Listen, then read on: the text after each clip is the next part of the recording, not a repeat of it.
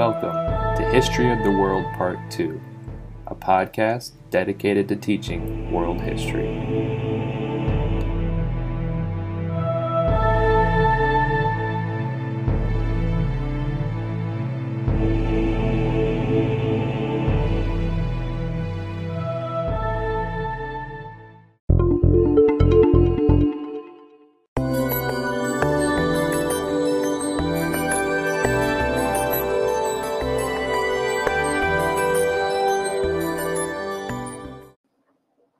Hey there, welcome back to History of the World Part 2.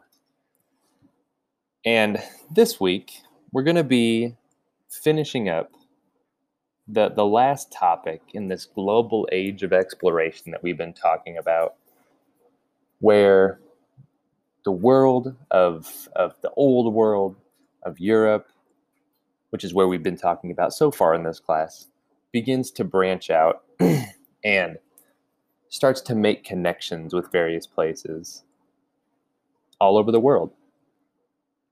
We've talked about how Hernan Cortez and the Spanish met Moctezuma in the Aztec Empire and what happened when those cultures clashed. We've talked about Francisco Pizarro, also of Spain, and what happened when he met the Incan leader, Atahualpa, and what happened when those two cultures clashed. And we've also just last week discussed the Middle Passage, the beginning of the slave trade during this time. We discussed how it was all based upon gold, God, and glory, but really, as the slave trade shows us, it comes down more than anything really to gold. And so what we have this week in class, the last topic having to do with the global age of exploration, we're going to talk about a little bit of American history, really, although not from the perspective of English-speaking Americans, so kind of still world history, an event called the Portola Expedition. And we're going to discuss this event, because a lot of teachers leave it out, but we're going to discuss this event for one reason in particular, because one, it kind of covers all the pieces of America, right? This is about North American discovery. We've talked about Mesoamerican discovery with the Aztecs, and we've also talked about South American discovery with the Incans. And this one, like I said, is about the North American and explorations in that area. But it also starts to get us into slightly more modern times. This is an event that happens in the 1700s, which is going to start connecting us to the next unit we're going to get to in a couple of weeks about the global age of Enlightenment and the Enlightenment period. And so I want to take this first part of the podcast today to just go over the details about this event, give you some background, to help you follow along with us. So to start us out, what we're going to be looking at, this event happens in the 1700s, and it happens specifically in California. What happens is the Spanish, who were still controlling this part of America, North America, send explorers up into this region to find out about the tribes that live there. And the question we're going to be answering this week, I should mention as we get started here, is what was the purpose of this Portola expedition? What was the real reason the Spanish were sending explorers up into North America? And so a little bit of background before we get started here. Some background about California and specifically Native Americans in that area. Native Americans have lived in the geographic area of California for thousands of years. Prior to the first Europeans arriving in what is today California, we know that there were approximately thereabouts 300,000 Native Americans, constituting about 500 different groups or sub-tribes. And we know that there were also about 100 different languages spoken by tribes that lived in California. Some names, and there's too many to read, and I apologize if I get some of these names wrong. But some of the languages that we know, there's Penutian, Hokan, Utu, Aztecan, which is a version of Azteca, right? Atapascan, Yukian, Alanguiquan. Those are all different versions and root languages of these Native American groups, right? This vast diversity of different groups of people were living in California. But in about the 1500s is when exploration really kicks off. We've talked about the Aztecs. We've talked about the Incans. And we know that there were explorers coming up into California as early as the 1500s. With One of the first ones being Spanish conquistador Juan Cabrillo sailed up the California coast in 1542, and he said that California was going to be Spanish land, right? By 1542, that area was already conquered by the Spanish, technically. But we also know that there were other people in and around this area exploring. We know that the English had come there. Sir Francis Drake stopped in North California during his expedition around North and South America, and he claimed the area for England. We also know Russia also had a presence in Alta California, and Russian fur traders were traveling the Pacific coast. Russian American fur companies had established Fort Moss in North California in 1812. And so we know that this area had been known. We know that these natives had seen other people before, but this is kind of a special event that starts to happen by the 1700s. So the Portola expedition comes along in 1762. So we're getting really close to kind of modern times, right? America is not far away from being founded, but America is going to be mostly on the East Coast. This is obviously on the West Coast. So in 1762, King Carlos III of Spain appointed Gaspar de Portola governor of California. And in 1769, he sent Portola to explore California and set up a system of missions. If you don't know, a mission is like a religious outpost that gets established in an area to help expand the presence of the people in that area. So the Spanish are going to be setting up these kind of like religious forts almost to try to convert the Native Americans to Christianity, but also to kind of gain that territory, right? And these expeditions aren't just going to be holy men. There's going to be soldiers. There's going to be engineers. There's going to be map makers.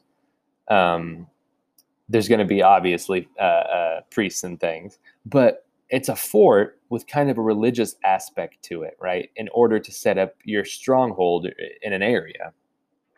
Now, this specific expedition, the Portola expedition from these missions, sets out from Baja, kind of Southern California in 1769 and begins to head north, right? California kind of stretches the whole West Coast almost.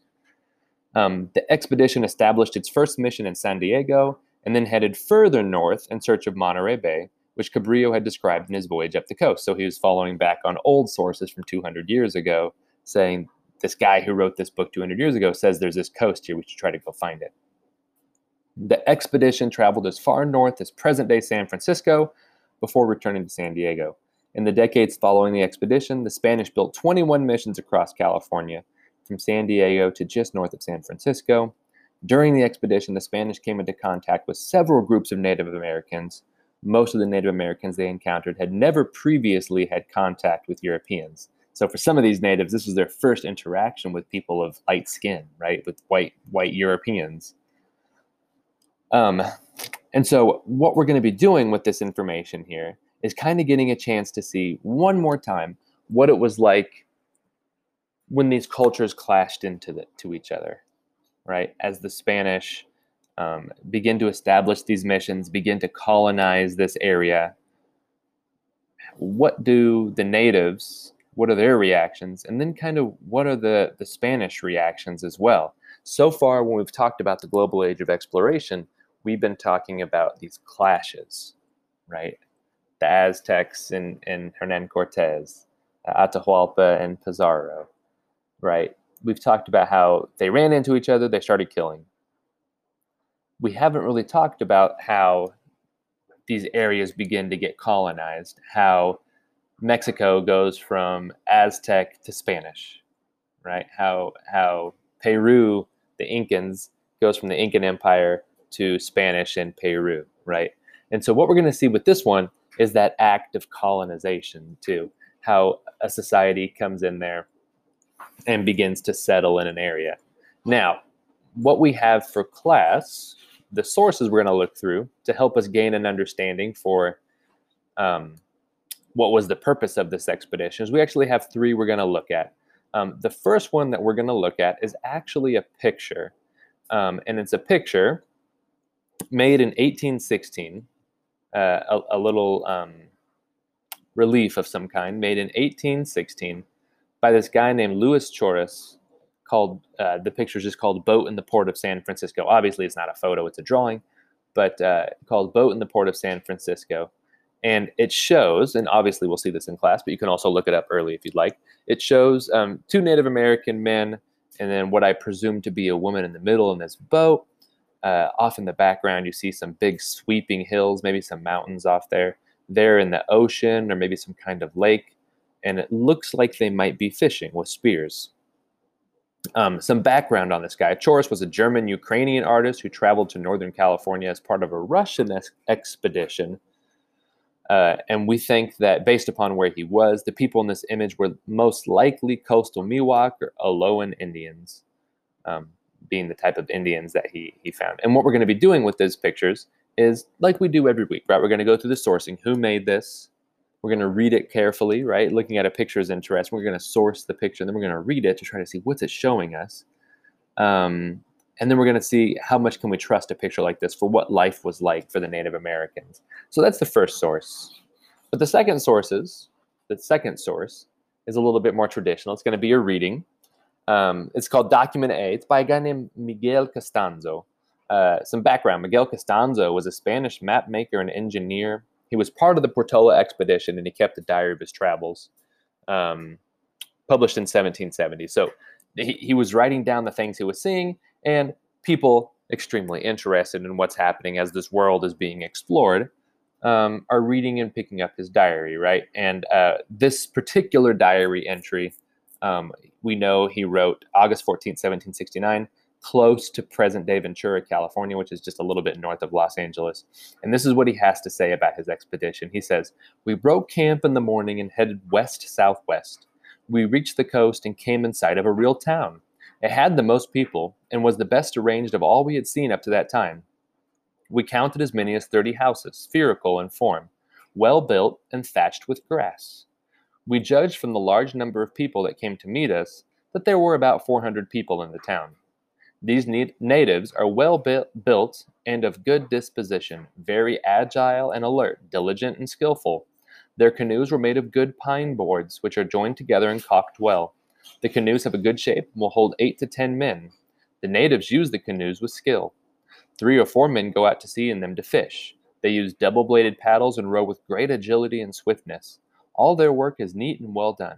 They gave us some baskets or trays made of reeds with different designs and wooden plates and bowls of different forms and sizes in exchange for strings of glass beads.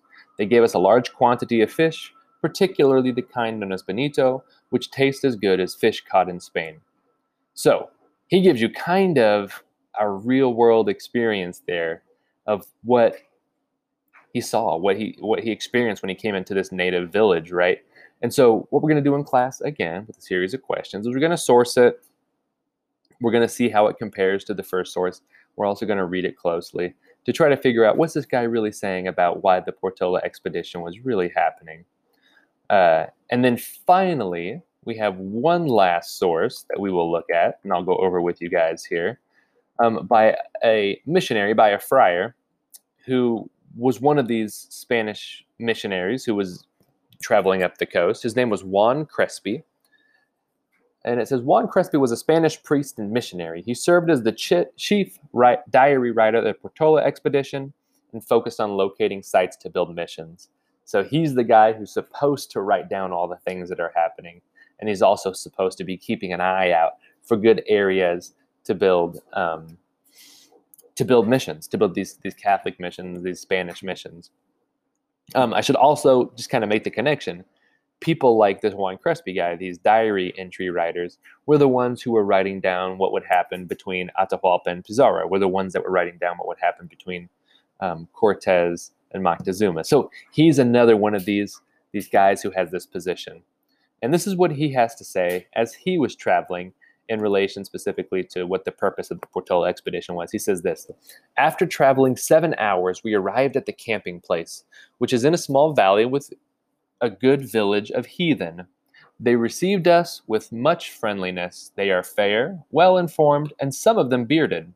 They have their village near the beach, about half a league from our camping place. But they also have their little houses in this valley and live in them. The valley has a great deal of land, much of it good. In the middle of it, there is an arroyo, with plenty of water which goes to the beach. I believe the place is a good site for a mission, so the conversion of this village may proceed. The heathen gave us many tamales made of black seeds, which are not so bad, so the soldiers say, for making atole. So he starts to change it up a little bit, and if you notice there, he talks about, yeah, they're good, they're doing all right, but he also begins to mention how, well, maybe we can take some of this land and do this with that. We can convert them. The conversion may proceed, right? So it starts to kind of open up the gates for what were the Spanish really doing in this expedition and why were they really there in the first place? And so that'll wrap us up with the first section of what we're going to get into today. Stay tuned right after the break. We'll go over this more in class, but stay tuned right after the break, and we'll get into some details about some historical content that's related to this event.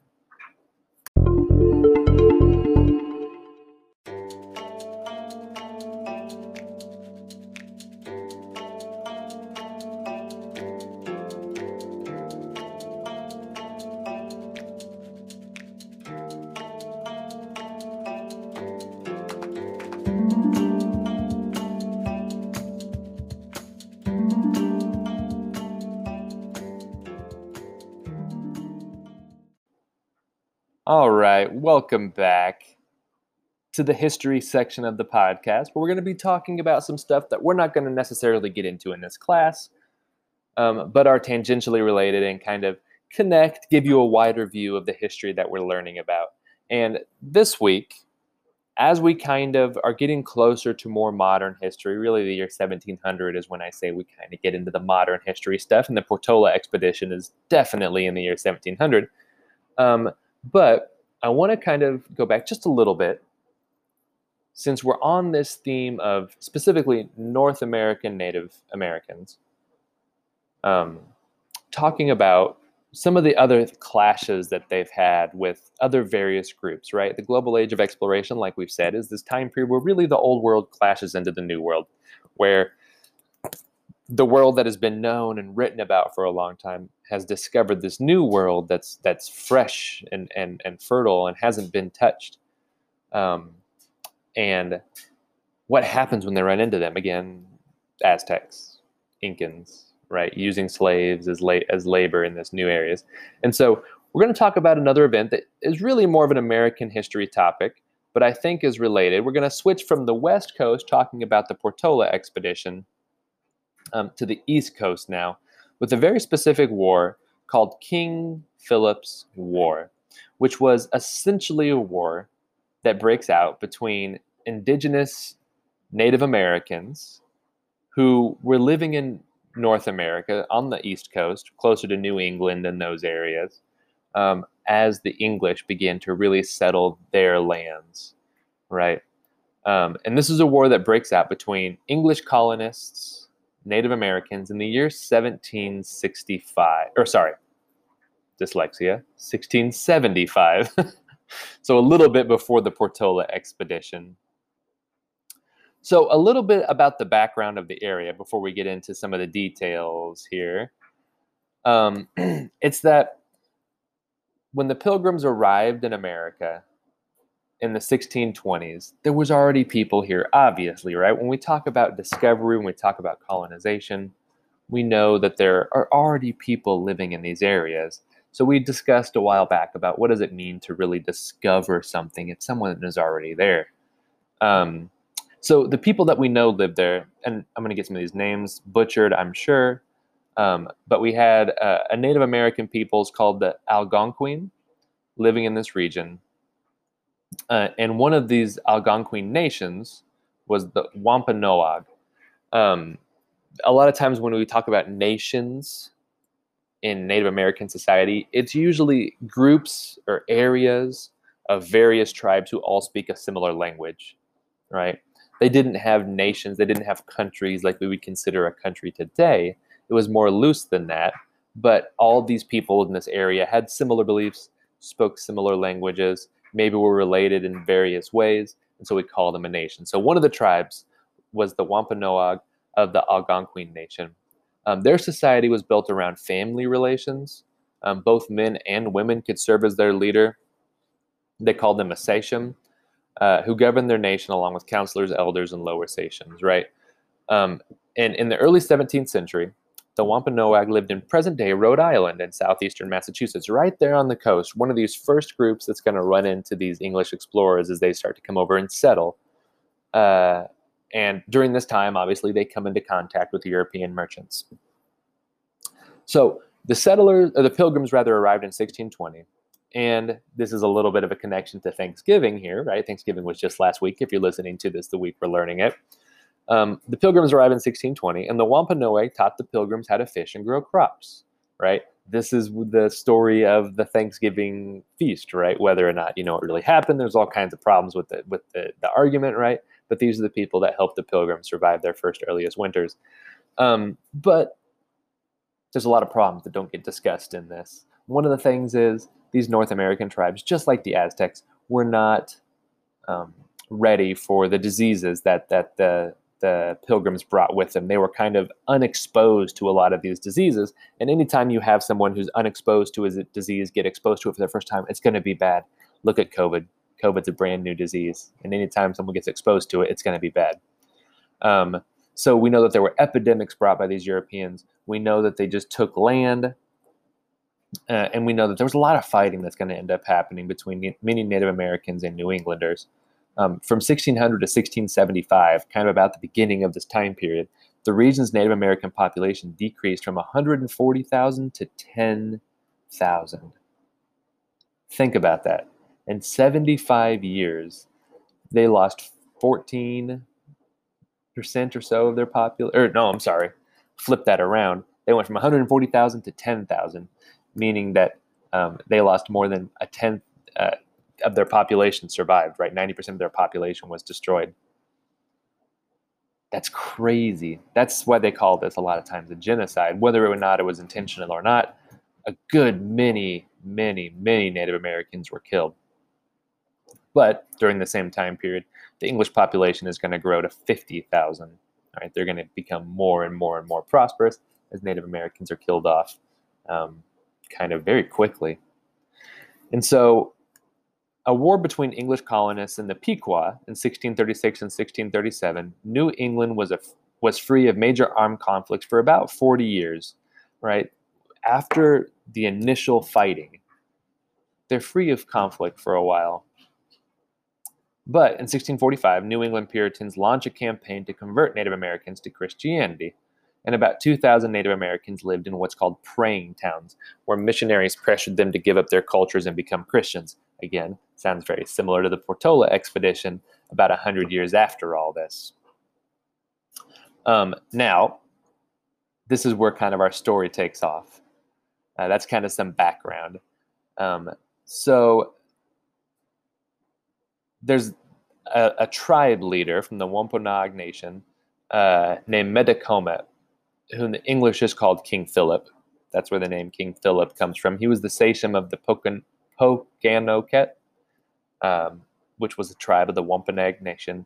And in 1675, after seeing what was happening to his people by the New Englanders, by the people who were settling, by the English people who were settling here, he forged a military alliance with about 2/3 of the region's Native Americans. And so, in June of 1675, I cannot read numbers today, Metacomet led an attack on an English settlement in Swansea, Massachusetts. Over the next year, Native Americans attacked more than half of New England's towns and destroyed 12 out of 90, killing 5% of New England's colonists. Native American casualties in New England were higher. Perhaps 40% were killed by colonists or forced to flee as a result of colonial attacks. The English called this conflict King Philip's War. In August 1676, colonial forces killed Metacomet, then mutilated his body and publicly displayed it. Shortly after, Native American defenses collapsed.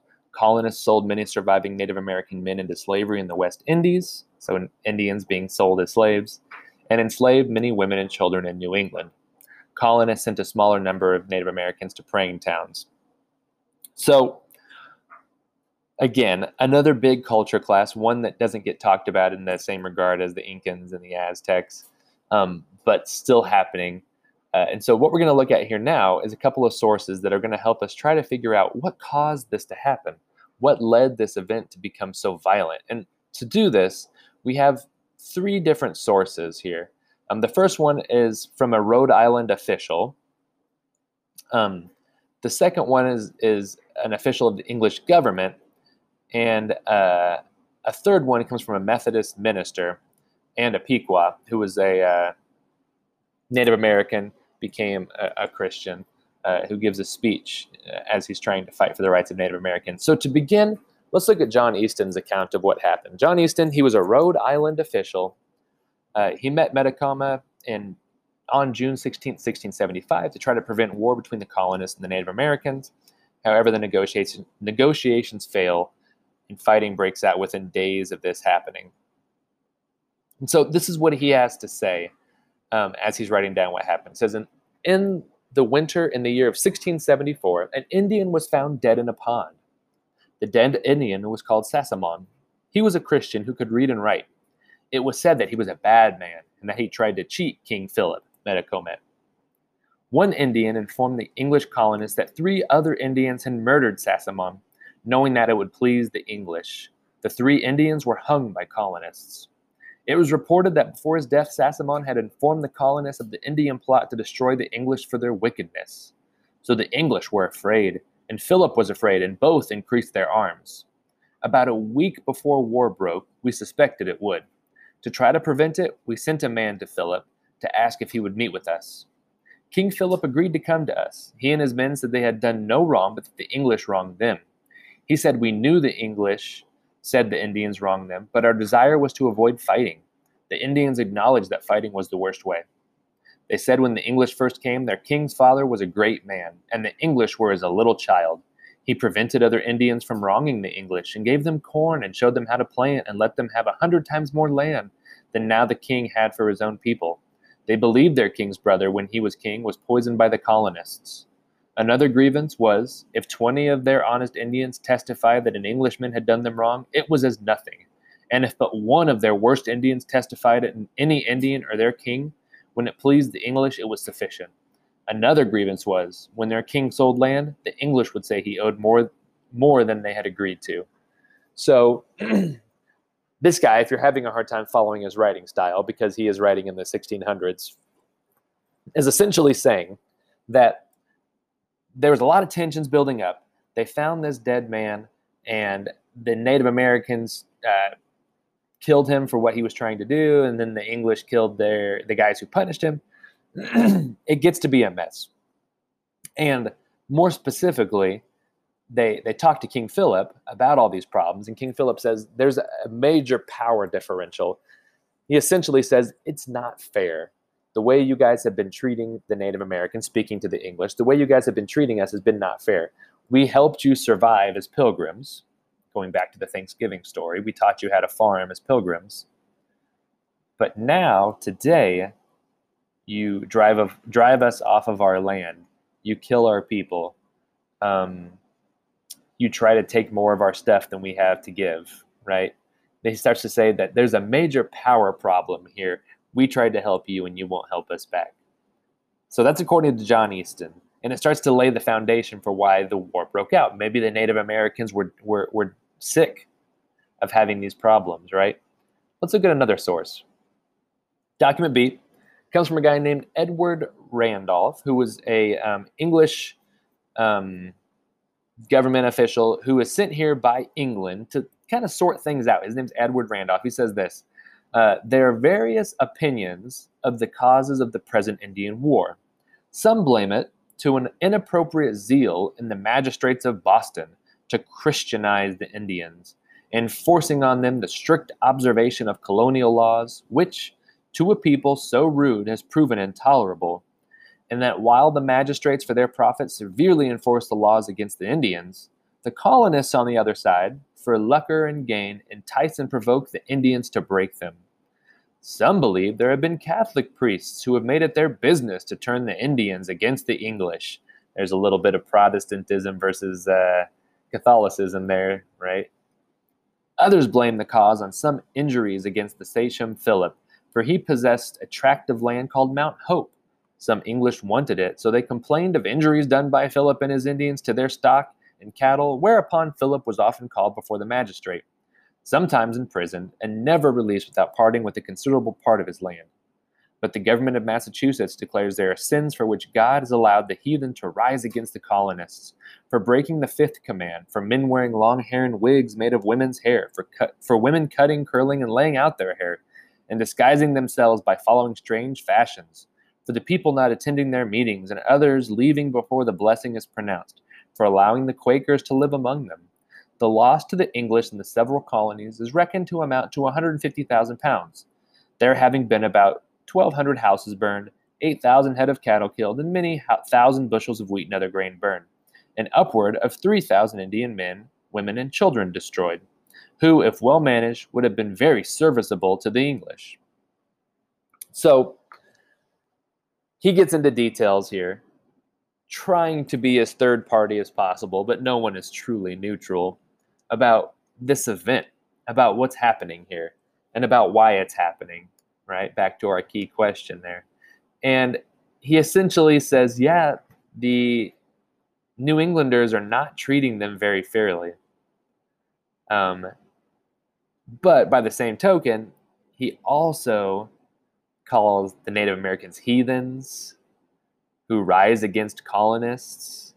He says they're breaking our commandments. And then at the very end, he kind of tallies some of the losses. And he says, yeah, we've the New Englanders have lost a lot of their land. They've had some houses burned, but they've killed about 3,000 men, women, and children. So, there's that too. Right. So again, he tries to be neutral. He kind of blames it on both sides, although no one is ever truly neutral. And then lastly, like I said, we have one more source I want to look at, a guy named William Apis.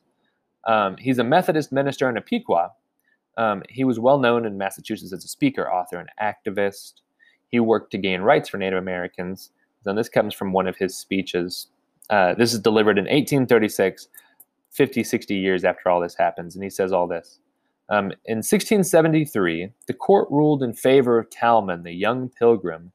Philip had to give Talman a large tract of land at Sapamet. This angered the chief and his people. In the year 1668, Philip had made a complaint against a pilgrim who had wronged one of his men of a gun and some swine. There is no record that Philip got any justice. The pilgrim sent an Indian, a traitor, to preach to Philip and to his men, in order to convert him and his people to Christianity. The preacher's name was Sassamon. What could have been more insulting than to send a man to them who was a traitor? It was the laws of the Indians that such a man must die. In March 1674, one of Philip's men killed him and placed him beneath the ice in a pond near Plymouth, doubtless by the order of Philip. Tobias was apprehended and tried. Tobias was one of Philip's counselors. In June, 3 Indians instead of 1 were arraigned. Only Tobias was previously suspected. Now, 2 others were arraigned, tried, and condemned and executed on June the 8th, 1675, by hanging and shooting. It does not appear that any more than Tobias was guilty. The other 2 persisted in their innocence until the end. This so exacerbated King Philip that from that day he planned his revenge on the pilgrims. He believed the executions were a violation of treaties. Until the execution of those 3 Indians, supposed to be the murderers of Sassamon, no hostility was committed by Philip or his warriors. After the Indians were executed, he could no longer restrain his young men, who upon the 24th of June provoked the people of Swansea by killing their cattle and causing other injuries, which was a signal to commence the war. So we have one final account taken from the perspective of a Native American. And you start to see that maybe it was all about that guy who they'd originally talked about, that Sassamon guy. But underneath all that, what you really see is that there's a history of violation against violation against violation against these Native Americans who, they say, helped the Pilgrims and the people who settled in New England survive these harsh winters. via the Thanksgiving story, right? Via let's feast, let's teach you how to make corn and things like that. And it's another account, like I said, of what happens when the old world runs into the new world, but from the perspective of a colony. What happens when they colonize and there's a slow burn rather than an explosion like you tended to get with the Incans and even the Aztecs in a way. So that wraps up our discussion of the global age of exploration. Lots of conflicts are arising because the old world is running into the new world, and all kinds of problems are going to come. And that's just the beginning, because very soon we're going to get into the age of enlightenment and see what starts to happen in these countries that are exploring, as all this madness is happening around them with the world. Thanks for listening, and I'll see you next week.